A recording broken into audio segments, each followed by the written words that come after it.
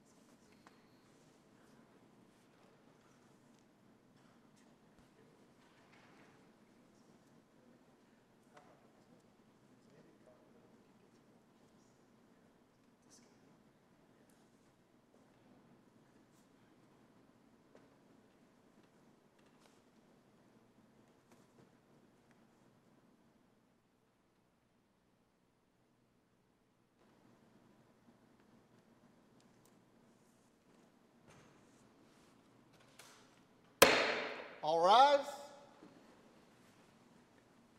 The Honorables, the presiding judge and judges of the Court of Appeals of the State of North Carolina. Oh yes, oh yes, oh yes. The Court of Appeals is now in session. God save the state and this honorable court. Be seated. Good morning. Welcome to the Court of Appeals. I'm Judge Valerie Zachary. To my right is Judge John Arrowood. To my left is Judge Jefferson Griffin. And assisting us today is our clerk, Jean Soar, and Officer Richard Remillard. On the calendar this afternoon is a case of Christopher Davis individually and as administrator of the estate of Felicia O. Davis versus Marlon Frederick Woods from Cabarrus County Superior Court. Counsel, are you prepared, ready to go? Yes, Your Honor. Well, let's begin. Would you like to reserve time for rebuttal? I would like to reserve 5 minutes for rebuttal, please. Okay.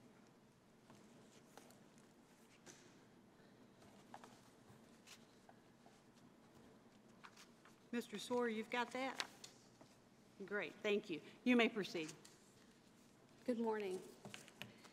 May it please the court. My name is Donna Savage. I represent the appellant in this matter, Marlon Woods.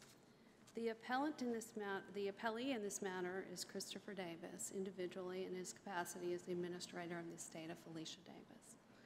For the purposes of this argument, I will refer to the appellant as Marlon Woods or Marlon, and the appellee as Christopher Davis or Christopher, and the decedent in this matter as Felicia Davis. In addition, for purposes of clarity, there is referred to in this particular case repeatedly the term commissions and residuals, and basically they are the same thing. They represent payments for commissions for insurance that were sold, but the terms are interchangeable as far as the argument goes. This case is the culmination of an all too familiar scenario of lack of estate planning in a blended family and the struggles the family has with the implementation of the wishes of the departed one. But your client was never married to the decedent, is that correct? That is true. That is true. And your client was not living in North Carolina, and the decedent was, is that correct? As far as living, he came here off and on from the time they purchased the home to the time in June of 2017 until Felicia passed away. He did have a permanent resident in Chicago. At that time, he was a lieutenant in the fire department, and so as part of his job requirements, he had to keep a permanent residence. And you said they purchased the home, but the home was just in her name, isn't that correct? That is correct. That is correct, Your Honor. And he didn't make a claim that he made any contribution to the purchase price or anything like that, did he? No, there was no claim for that. Again, the result of this failure to plan is a cascade of legal proceedings followed by what we contend was a cascade of legal errors. I want to briefly recite the facts just for clarity. Marlon Woods and Felicia Davis were longtime partners. Marlon and Felicia lived together as a couple for approximately 17 years. Felicia had a son named Christopher who she had when Marlon and she met. Marlon raised Christopher as his own son. Marlon provided financial support for Felicia and Christopher. Marlon attended school and sporting events with Christopher and Felicia. The family took vacations together, including cruises and trips to theme parks. But Miss Davis had her own very successful career, did she not? Yes, they both had successful careers. During the summer, they would again visit Mississippi and see her family. And again, Marlon had 3 sons from her prior marriage who became what Christopher referred to as his brothers. Marlon provided Christopher with fatherly love, guidance, and support. During their relationship, both Marlon and Felicia pursued their careers with vigor. Marlon holding 2 jobs as a lieutenant in the Chicago Fire Department and the owner of a security consulting company. And that's the LLC that's referred to in the evidence in this case, is that correct? That is correct, Your Honor. Felicia was employed in the insurance industry and flourished, becoming a successful salesperson and eventually a vice president and regional manager for a company known as AMBA. The couple maintained homes in Chicago until the summer of 2017. In the summer of 2017, on the cusp of Marlon's retirement from the fire department, the couple decided to move to Davidson, North Carolina. Christopher, at that time, 21, also moved with his mother and Marlon to Davidson. The move of their household items and furniture to the home in Davidson was a difficult one. The moving company lost their items, and many of their items were destroyed. Insurance claims were made for and filed for those lost items. Unfortunately, in mid-2017, Felicia had a recurrence of breast cancer. At the same time, Marlon had bilateral knee replacement in Chicago, requiring him to be in the hospital for 3 weeks. Both Felicia and Marlon, very hard workers, continued to work during the summer and fall of 2017. In late September, Felicia's condition quickly worsened, and on October 2017, Felicia died. Felicia, at that time, had not executed any final estate planning documents. The documents had been drafted around mid-September 2017. The documents were prepared by a law firm by the name of North Point Law Group. The attorney who drafted the documents' name was Casey Staley. The documents, after the death of Felicia, the family came together looking for some guidance about how to move forward. The documents were found on Felicia's computer by a work colleague by the name of Aaron Hall shortly after Felicia's passing. Marlon, Christopher, Felicia's 2 sisters, Krisha and Letitia, had a family meeting on October the 6th to discuss how to proceed with the family's duties and the implementation of various responsibilities. They assigned various responsibilities moving forward and decided they should try to follow Felicia's unexecuted plan. At the time of the meeting, the family became aware that Christopher was a beneficiary of a $1 million life insurance policy. The terms of the unexecuted trust and insurance policy were as follows.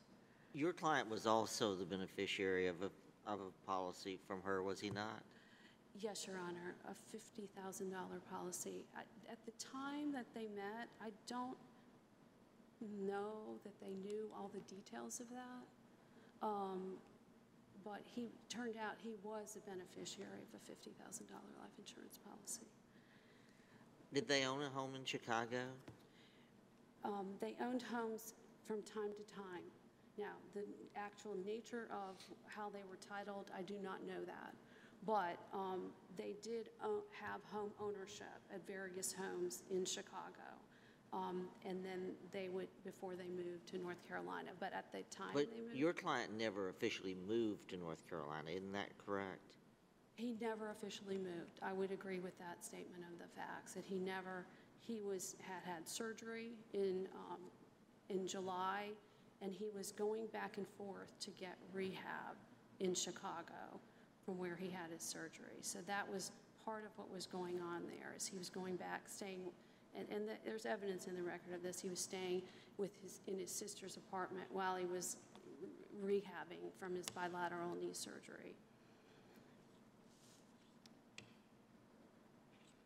So, again, returning to what the trust, unexecuted trust provided, and again, this is in the record, it provided that the property and furniture located in Bivens Street. You're not arguing, though, that this unexecuted document gave your client any legal interest in any of this property, are you? No, it is it was a document that had been prepared.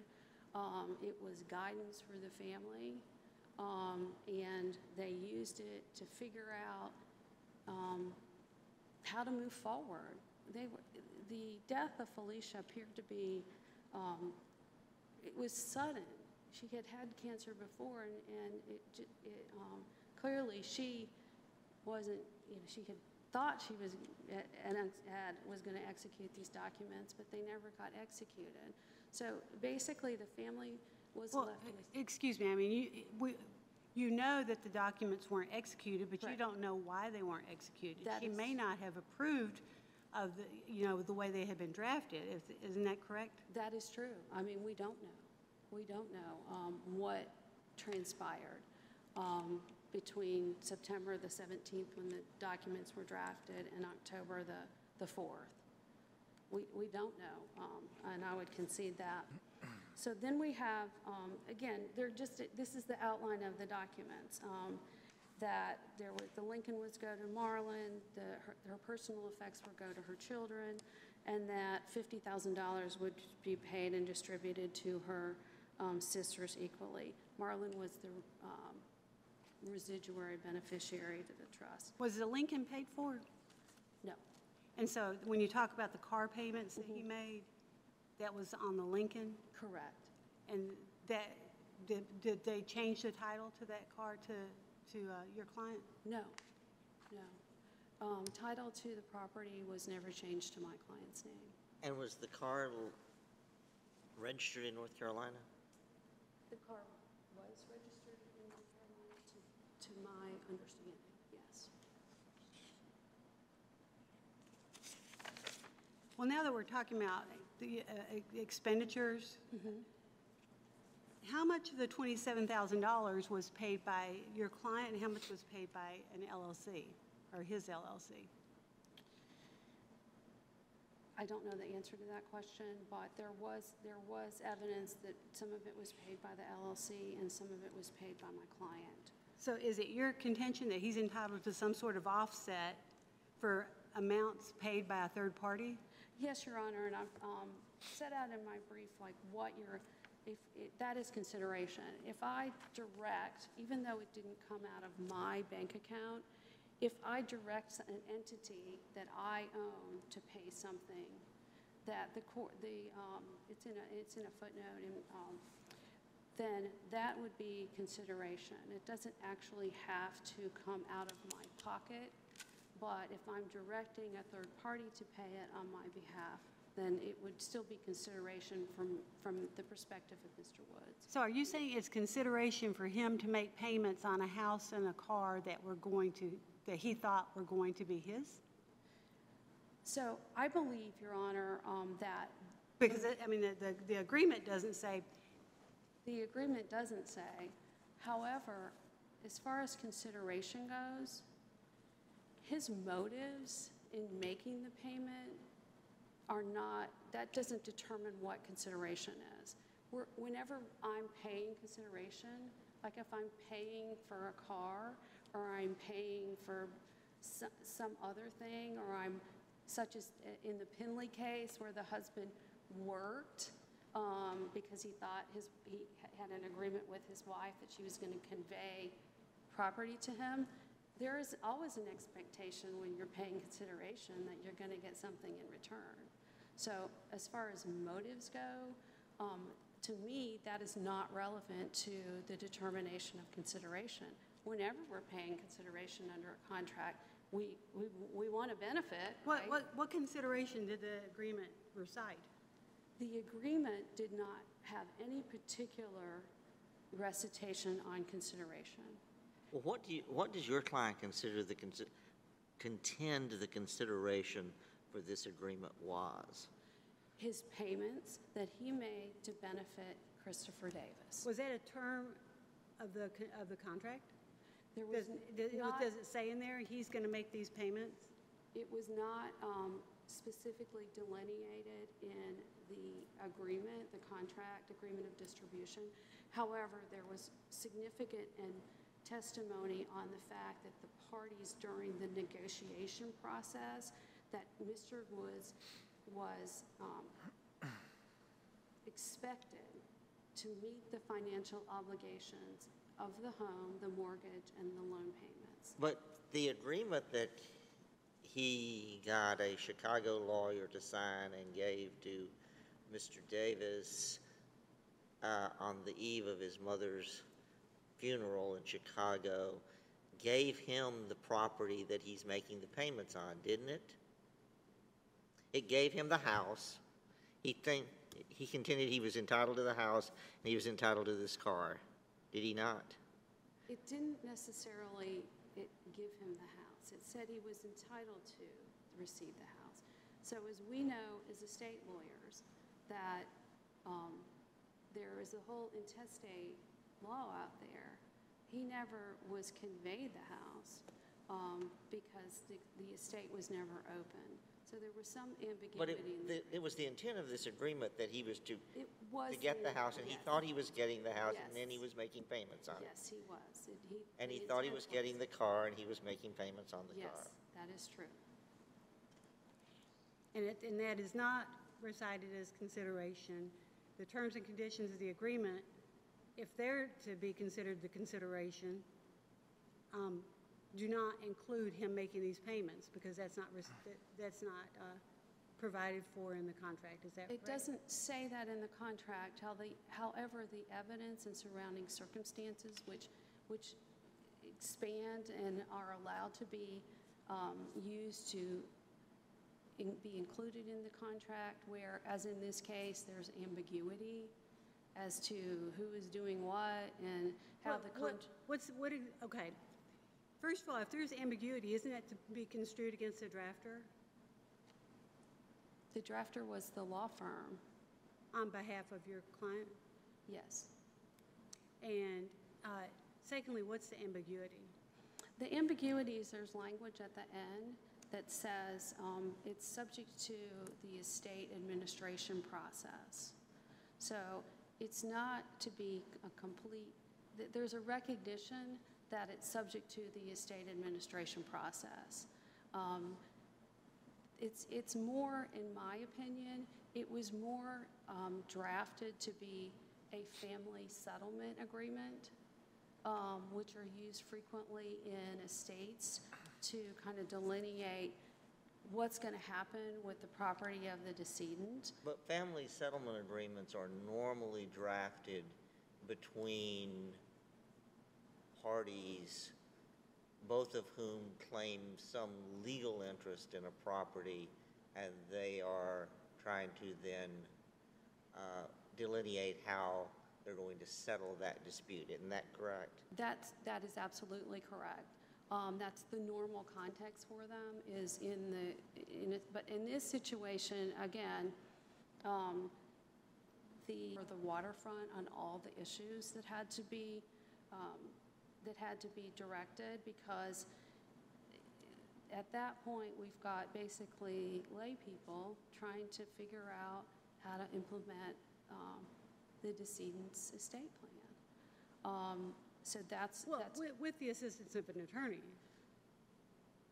It's not clear that the attorney ever drafted this. It appears that, from the record, that her paralegal may have been the one to draft this agreement. She couldn't recall drafting it. In any event, it was drafted by a lawyer's office. I would submit to that. I don't know that an attorney actually drafted it. So from that perspective, we contend that he did pay consideration, that it went through the LLC, but that is not conclusive of whether there was consideration. I'd like to move on to, Well, shouldn't if you're going, your client brought suit against Christopher on several grounds, but one to recover these expenditures. Is that correct? he brought, yes, unjust enrichment would be that particular case. But that unjust enrichment claim was dismissed at the summary judgment level. As far as what we contend is that the error that was committed that caused the cascade of what we consider to be legal issues was the granting of the summary judgment on the claim for breach of contract, because of course as we discussed, that there was consideration for what he did, and that he should have been able to collect the remaining residuals because there was consideration for the agreement, because he did something. And if carrying out your contention to its logical conclusion would be, you would contend that your client is entitled to the house and the car and the residuals, and that all Mr. Davis is entitled to is the $1 million in life insurance that his mother left him separately. That's your client's basic bottom line contention here, isn't it? That would be the carrying out of that. We have mainly less $100,000, right, to the sisters. Correct. Okay, just want to make sure. Yeah.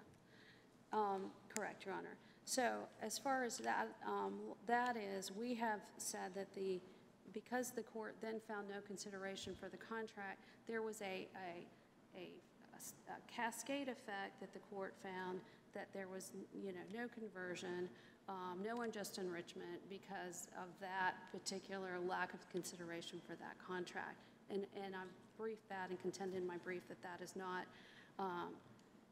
appropriate. Well, if we disagree with you that there was consideration and you lose on that issue, can you address for us the issue, the unjust enrichment issue? Yes. The unjust enrichment issue would be, I paid for something and you benefited from it. So he paid for the mortgage and he paid for the loan on the car. The vehicle and the home eventually became Christopher's property. So Christopher was unjustly enriched as a result of these payments that Mr. Woods made. Well, they didn't eventually become Christopher's property. Under the intestacy laws, upon her death, doesn't the property immediately pass to her heirs? Under the legal theory, right. There may not be a deed that does it, but under the legal theory, upon her death, Christopher owned the house. He owned the house, yes. Because he's her only heir in the intestacy. And that's always something that we have to explain to our clients. Like, once somebody passes away, you are the owner of the real estate. That is very true. The car is a different story. The car is a probate estate, so it goes through the probate process. But you are exactly true that when Marlon was making those payments, Christopher was the owner. And that never changed during the course of the conduct between the parties. Well, I mean, I think you bring up an interesting point, which I agree with you. Most people do not understand that title to real property passes automatically upon someone's death, generally speaking. So, that being said, did Christopher know that he owned the house? Did your client know that he didn't own the house? I would assume that again, I'm assuming, I don't know, but that in the, that since they executed that assignment, and there was language in there that said it was to be, it was to go to Marlon, that there was an understanding that he didn't currently own it, that it was not that was not in his name, it was in somebody else's name, and that name was Felisa's name. So whether he knew Christopher became the owner, what he did know was that he was not the owner, that Felicia was the owner.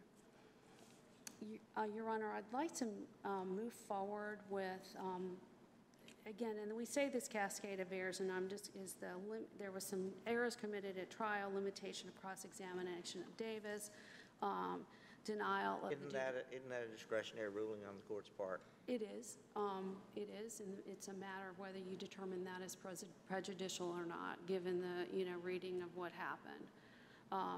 The other is a denial of the duty to read instructions, the duty to read the instruction on requirement that you read a document, and if you don't read the document, then you can't come back and say, I want all these remedies, because it's specifically said in there what was to happen. But aren't there some exceptions to that rule? There are fraud, mistake, and oppression. So in this case, if the... And in order to preserve that, your client asked for it at trial, or asked for it, the judge denied it, the instructions were read. Was there an objection to the instructions after the instructions were read? No. You mean... And isn't that a waiver of this argument? I do not believe so.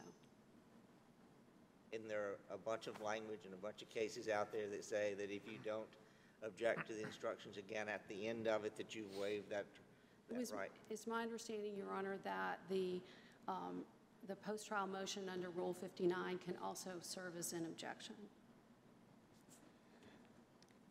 The next is the next thing that we have is the reply that we think was an error, is the reply to the question submitted to the jury regarding...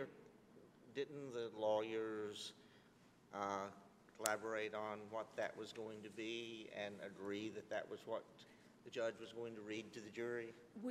Okay, if you read closely the transcript, the court noted that I objected to the question being answered at all.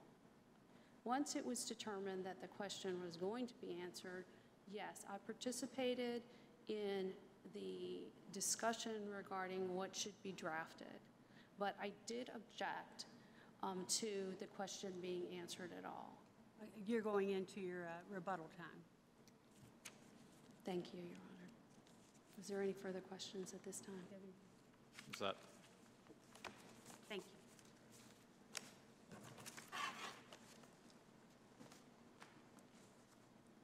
you. You may proceed.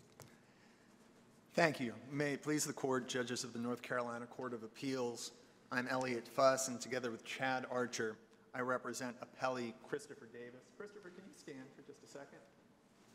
This is Mr. Davis. Thank you. In this case, a jury found that shortly after the death of Christopher's mother, Felisa, a longtime father figure to Christopher took advantage of a role of trust and confidence to obtain Christopher's inheritance.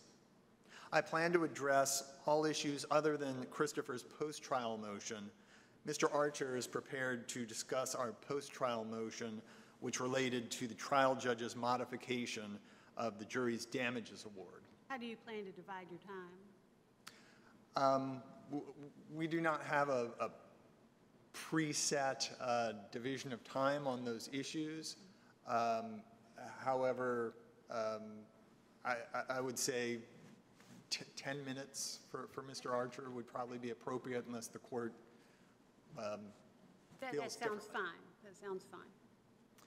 Thank you. So the crux of this case is that Mr. Woods, who had been Felisa's boyfriend, had Christopher sign a document purporting to distribute essentially all of his mother's assets to Mr. Woods, although Felisa had not actually left Mr. Woods anything. Mr. Woods represented that the document was something to allow him to help with taking care of household utilities and mortgage and stuff like that, Christopher testified at trial. Christopher trusted Mr. Woods and signed the document without reading it or verifying what it said. In fact, it was a literally one-sided agreement in which Christopher, quote, certifies to be an agreement may occur depending upon the estate findings, unquote, that Mr. Woods would be distributed Felice's house, car, furniture, and other estate assets, as well as an ongoing stream of commissions from Felice's insurance business, which Felisa left to Christopher in a beneficiary designation form. Although Christopher didn't even know what commissions were when his mother died, he discovered later that the commissions existed, that Mr. Woods was receiving them, and that Mr. Woods obtained them by giving Felice's employer the document that he had Chris sign. When Christopher objected to the employer redirected the commissions to Chris, but not before over $89,000 had gone to Mr. Woods. While both parties made various claims against each other, Christopher's core claim was return of the $89,000. Ultimately, the trial court found that this agreement of distribution was unenforceable and that Mr. Woods' claims against Christopher were legally without merit. And the jury found that Mr. Woods was liable under conversion, constructive fraud, breach of fiduciary duty, and unjust enrichment theories for taking the commissions. There were no reversible errors in connection with the jury verdict. So one thing that appellant... Could you explain to me your position as to why, if the appellant has made these payments on the house to which he is not entitled, if we find he's not entitled to the house and the car, and that he's made those payments, why is that not unjust enrichment to your client? Well, there are multiple reasons why Mr. Woods should not be able to recover for unjust enrichment. One being that the payments, any claim for those payments was time barred. So there is a statute of limitations for... Well, they would have been they might have been time barred against the estate, but why would they have been time barred as against your client individually? Well, one thing that I would point out, Judge, is that in the interrogatory responses that Mr. Woods provided, which were in the summary judgment record, on page 102 of the record, an interrogatory was posed to him that said, identify the nature of each of the at least $27,000 in payments that you made. And he wrote that the nature of the payments refer to payments of debts of the estate, including mortgage payments, car payments, and utility payments. Within the summary judgment record, Mr. Woods was saying, these are estate debts that I was paying. And that was his contention and what he asserted to the court. And his pleadings also listed the dates on which he paid them, which were well before making any claim in this case for those payments.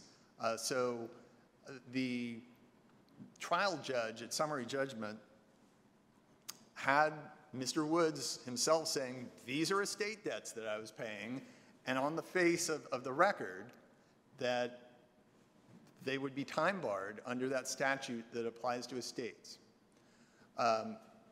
Beyond that, I would also note, Your Honor, that... Well, doesn't this go back to my other question about when did when did your client actually own the house, which was upon his mother's death, was it not? I mean, the house passed in intestacy to him upon her death. So it wasn't an asset of the estate, was it? The house itself? The house itself, I would agree, Judge. And these were mortgage payments on the house, is that not correct? Yes, part of the $27,000 was mortgage payments on the house. Now, of course, according to Mr. Woods, those were estate debts. And I would contend, Your Honor, that he is bound by his own contentions in the case on this issue. Now, beyond that, now some of the $27,000 was things other than house payments that very well may have been estate debts, the car, that type of thing. Do you know how much of it was for the house and car? I have not totaled the numbers, but Mr. Woods' schedule of what he claimed in the $27,000, I believe is in the record, and can be found at page 51 of the record. And so without doing the math, I can tell you that the evidence is there in the record. Thank you. And it is important as well to note that the large majority of these payments were actually made by an LLC. And that is significant here. Mr. Woods, but by claiming for himself an unjust enrichment claim for these payments, is basically trying to reverse pierce his own corporate veil. And there's a distinction in the law between an LLC's right and an individual's right. And in fact, Mr. Woods acknowledged that concept because within the estate, he actually filed a claim on behalf of the LLC. And I believe this is in the record as well. And when was the $15,000 claim, was that on behalf of the LLC? I cannot. There were two claims. I mean, he filed a claim against the estate and dismissed, and it was dismissed, and he didn't pursue that. Isn't that correct? For like a $15,000, are my facts not? I can't remember the specific number, but if it was $15,000, I think essentially that was a subset of what became $27,000. My recollection is that Mr. Woods in the estate, well, Mr. Woods and the LLC in the estate filed a claim for a certain amount of money, and Christopher denied it. Claim was denied, and he didn't appeal that, and then he brought a lawsuit. Correct. For another $27,000 that includes part of what was in the 15. Correct. The number went higher when he filed suit. He must have remembered additional things that he thought he paid for. In any event, at trial, we went through. I went through with him and cross-examining him, and determined that he could only specify that he actually paid. I think it was maybe 5 of 21 items that were on his list. So Point out where in the transcript that is. Do you have it off the top of your head? I do not have it off the top of my head, but I You feel have notes, pretty that's sure it why I is thought in our maybe you brief. had it. Okay.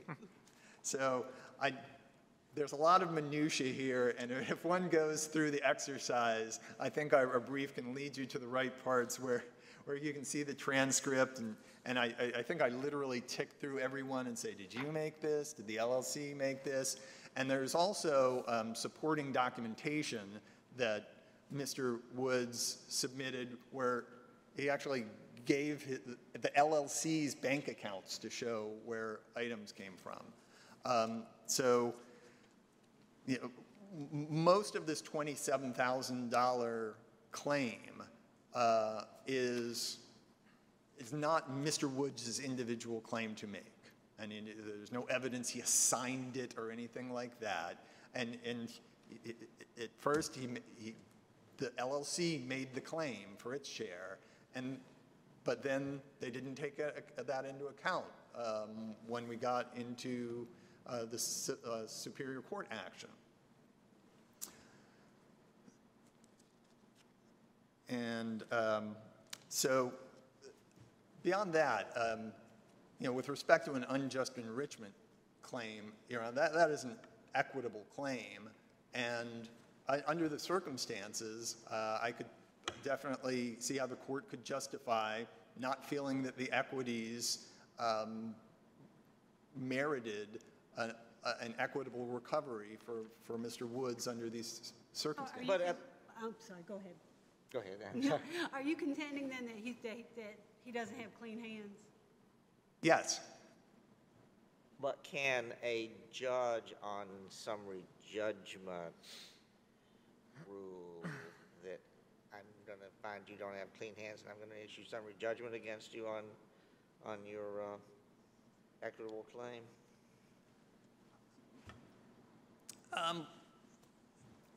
I'm not sure how much the summary judgment the judge could have ruled on that, but in any event, the evidence did come out at trial, and at this point, this court has the benefit of that evidence. And now that you have that, But why isn't that a jury question as opposed to me sitting here and say, well, I don't think he has clean hands, so I'm just not going to entertain it? That's not my role. That's the role of a jury, isn't it? well, Your Honor, you already have the jury's determination that Mr. Woods converted money, that Mr. Woods breached fiduciary duties, that Mr. Woods engaged in constructive fraud. And I think the jury has spoken that Mr. Woods doesn't have clean hands. Those are not indicators of clean hands. So, Well, if you also do the math of what the jury did, and that's getting into your co-counsel's argument, I suspect, it looks like what the jury may have done is they took the $87,000 and reduced it by the amount of some of these payments. Isn't that, if you do the math, isn't that what really happened? Precisely what the jury did, Your Honor. I'll let Mr. Archer get into the nuts and bolts of the post-trial motion, but I would concur that they took that specific number and deducted it.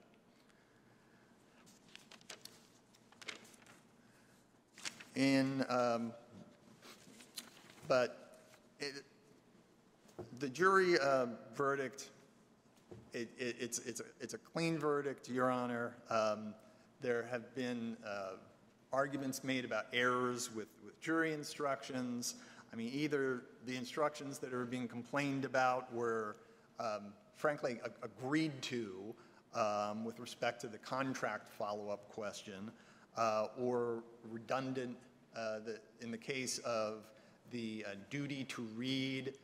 Essentially, the instruction that was being requested had a big carve-out for unless there is fraud or mistake or oppression involved, and that's exactly what was involved here. So really, that attempt to apply a contract defense to the tort claims that were actually being put in front of the jury was out of step and would have only confused the jury and was redundant and unnecessary. And there was no reversible error with regard to the instructions, as well no reversible error with regard to any exclusions of evidence. I'm not even sure I understand exactly what was excluded that Mr. Woods wanted to present, as there's no offers of proof provided. And in any event, issues regarding admission or exclusion of evidence have an abuse of discretion standard. There must be proof that there would have been a different result, and the appellant certainly has not carried that burden. Likewise, there are no reversible errors, we contend, in connection with the dismissal of Mr. Woods' claims. We have discussed unjust enrichment. Mr. Woods also made a claim for recovery of the $27,000, and that claim for recovery was made solely against the estate, I believe, and would have been fully barred by the statute of limitations. Can you can you briefly address the appellant's argument about what the consideration for this agreement was? Certainly there was no consideration. This is a one-sided agreement, literally. It is a document that has one party signing it and no other party. And we look at the agreement, and it lists all the things that Christopher is going to distribute to Mr. Woods, and nothing that Mr. Woods is going to give to Christopher. Now they say, well, he made these payments on the house or the car. Well, maybe he did, but was that part of the agreement? It says nowhere in here that that was part of the agreement. Moreover, I don't recall any testimony that Christopher and Mr. Woods sat down and said, okay, I will give you all this stuff, but you have to make the house and car payments, which, based on the agreement, what Mr. Woods thought he was going to have happen was going to be his house and his car anyway. So Christopher was getting nothing out of this, nothing. I mean, it was at best as if, you know, I said, I would like to buy a widget from you, and here's the deal. You give me a widget, and I'll pay myself $1. I paid $1, but you didn't get the dollar. I mean, it was really, there's no consideration, and even if there was, this contract, if there is an unconscionable contract, it is this contract. And it's hard to even call it a contract, since there are not even two parties in it to have a meeting of the minds. You're getting ready to cut into your co-counsels? Thank you very much, Your Honor. At this time, I'd like to cede the remainder of the time to Mr. Archer. Further questions? Thank you. Thank you.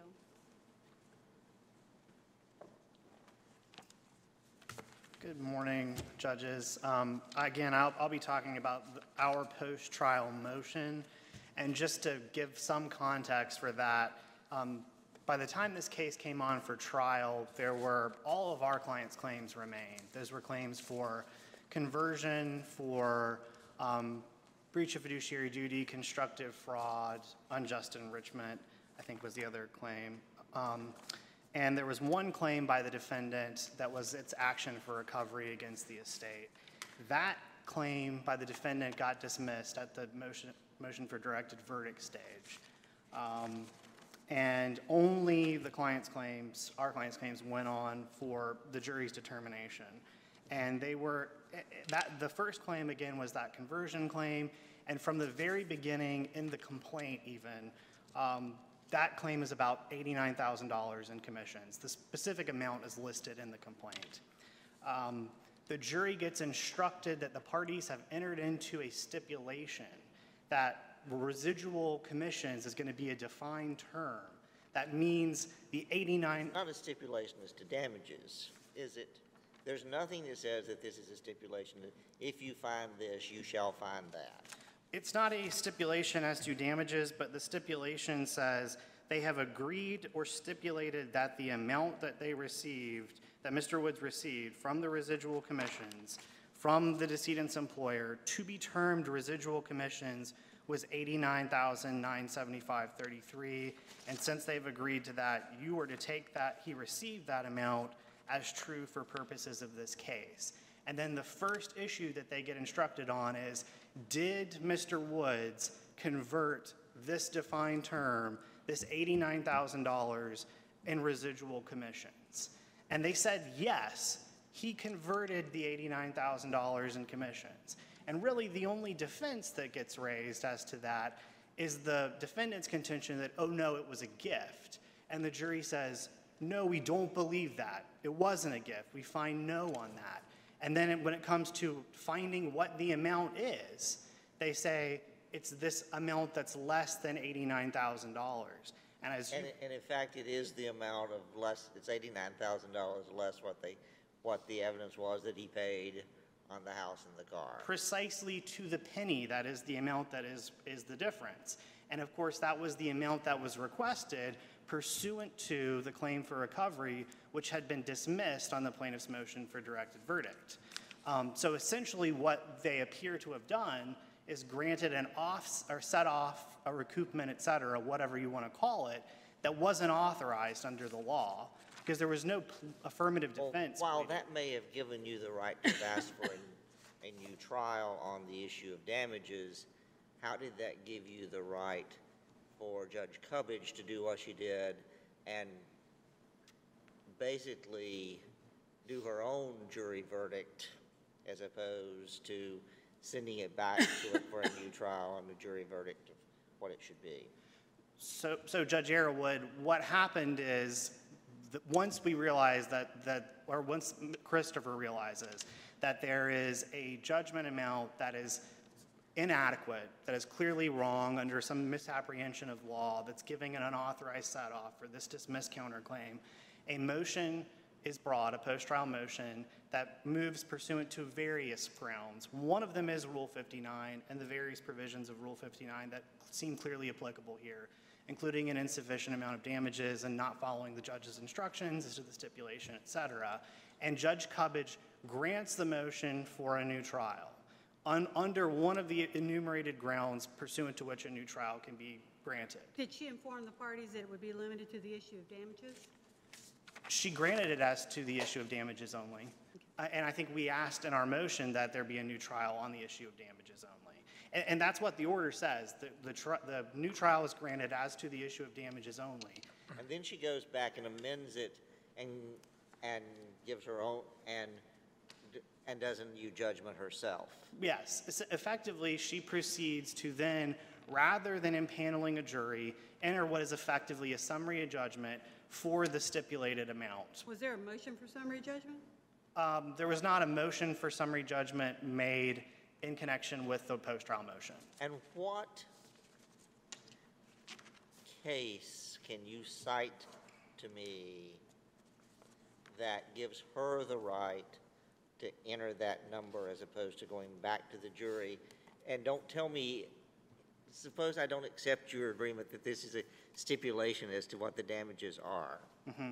Well, the one case that seems particularly on point is the Housing Incorporated versus Weaver case. And that was a case in which the relevant part is the defendant counterclaimed for a breach of a promissory note. The plaintiff had brought claims saying, declare this promissory note null and void, no effect, it's the product of undue duress, and actually I want all my money that I previously paid on it given back to me. The case comes on for trial. The jury does not buy the plaintiff's arguments and says it's a valid promissory note. The promissory note is admitted into evidence. You can see from the face of the amount what it is. You can see that there's been a stipulation by the parties. There's been admissions as to the amount that would be owed under the promissory note if it's a valid note. And the jury rejects the plaintiff's theory, says that essentially implicitly, if not explicitly, accepts the defendant's theory on the counterclaim, but then awards damages less than the amount of the agreed upon stipulated amount that's readily ascertainable. And brings a post-trial motion. The post-trial motion is granted. It's analyzed including under a Rule 59 lens, the new trial motion lens. And this Court of Appeals said the trial court had the power to grant the new trial as to damages only, which is what happened here as well. But such a trial, and that's what the trial court said effectively, I'm granting this motion, and to the extent it's a Rule 59 motion, I would grant this if this case were vacated and reversed because of all these enumerated grounds. This court goes on to say, but such a trial would be a waste of judicial resources because the stipulations of the parties, the undisputed evidence, and the plaintiff's admissions establish the amount of the defendant's damages as a matter of law. The trial court could have entered a directed verdict under the circumstances, et cetera, et cetera. Our courts have long recognized the power of the courts to decide issues of damages where this area is undisputed. That's what happened here. There was a stipulation, and the jury was instructed on the stipulation. The amount of damages was never in dispute, and so all this rationale applies from the same case. It would have been an absolute waste of the trial court's of resources to impanel a jury so that they could decide what the damages are when the amount of the damages are stipulated. And I think that the stipulation is actually as to the amount of the damages because conversion... You've read it to me, and I know your contention. Okay. Well, I think there was a question earlier about what is the real import of the stipulation, and my only further response to that would be that the measure of damages is the fair market value of whatever is converted in a conversion claim. And so if you stipulate that the item that is converted is $89,000 in commissions, that is as establishing as a matter of law, to use this language from the Housing Incorporated case, what the damages are. That's effectively what it is. So I think that case allows it, and then in the brief we also discussed the Justice case and the distinction there. The distinctions being, one, there wasn't actually a new trial motion brought. There was a motion to alter or amend the judgment, which, as your honors all know, that's applicable only in bench trials, not in jury trials.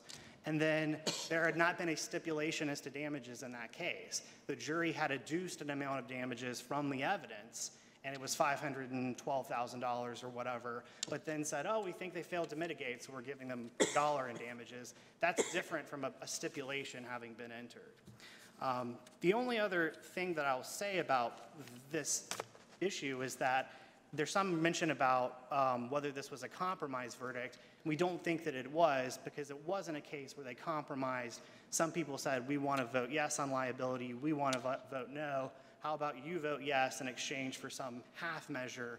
Instead, But that's not what a compromise verdict necessarily is, and we don't know what happens in a jury room. And when we're talking about compromise verdicts, it's not because there's evidence that people are doing X or Y. Isn't that correct?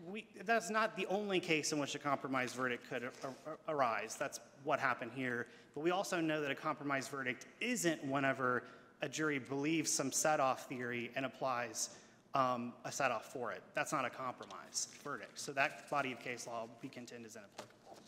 And I'll tell you, the case I have for that, I think, is Harris versus Harris. It's another case from this court, which is 50 NC Act 305. And your time is up. Thank you. Thank you.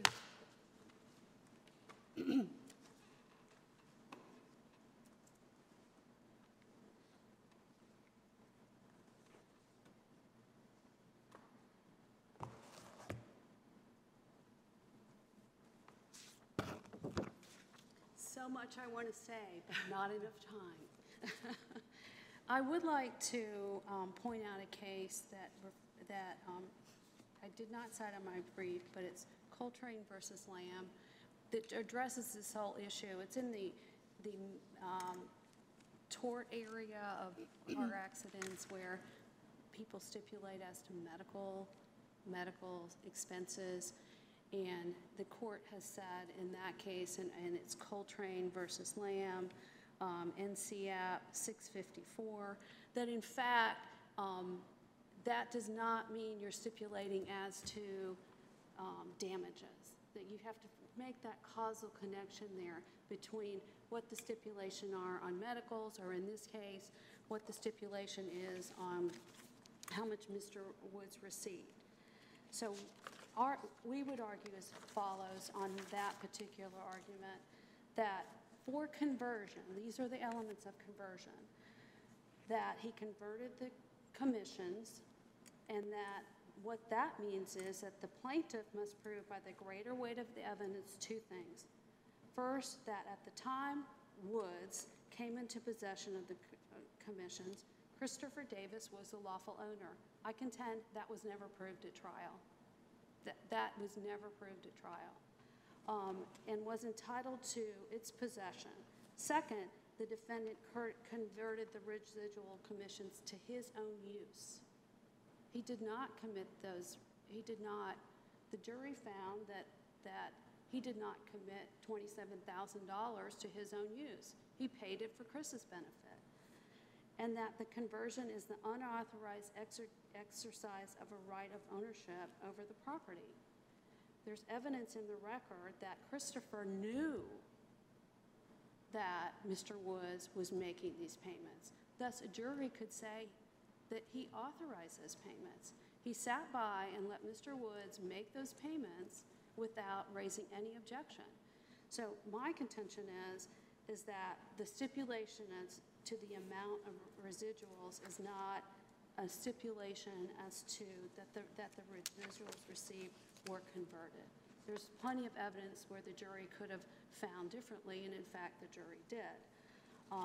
I would argue that as far as the Rule 59 motion, 59 motion, that the court absolutely substituted its judgment for the judgment of the jury.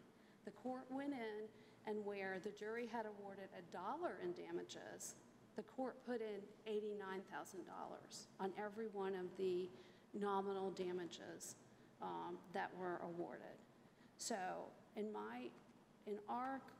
what should have happened is, what we have argued is that there was jury confusion. I think the jury went down. Once the erroneous instruction was given, which we contend was erroneous, that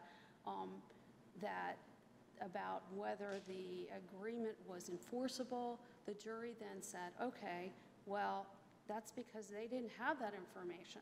The plaintiff had not proved an element of its case, that the legality of that agreement. So when the jury came back with that, it was quick. The jury then wrote in the amount less the $27,000, and then went quickly down, found no fraud, found no punitive damages, and entered nominal damages on all the other claims, including the unjust enrichment claim. So we contend that what should have happened is the judge should have granted a new trial, and that what the judge did by entering the amounts was substitute her opinion as to damages for that of the jury, and that's not appropriate on a Rule 59 motion. And so we contend that, A, the judge illegally or inappropriately changed the jury verdict, and that the case should be sent back for a new trial on all issues based on what happened at the Rule 59 hearing. Thank you. Thank you. Well, that concludes oral argument in this matter. We'll take this under advisement. I want to thank you, counsel, for your excellent arguments this morning. Mr. Sewell, we may adjourn. All rise.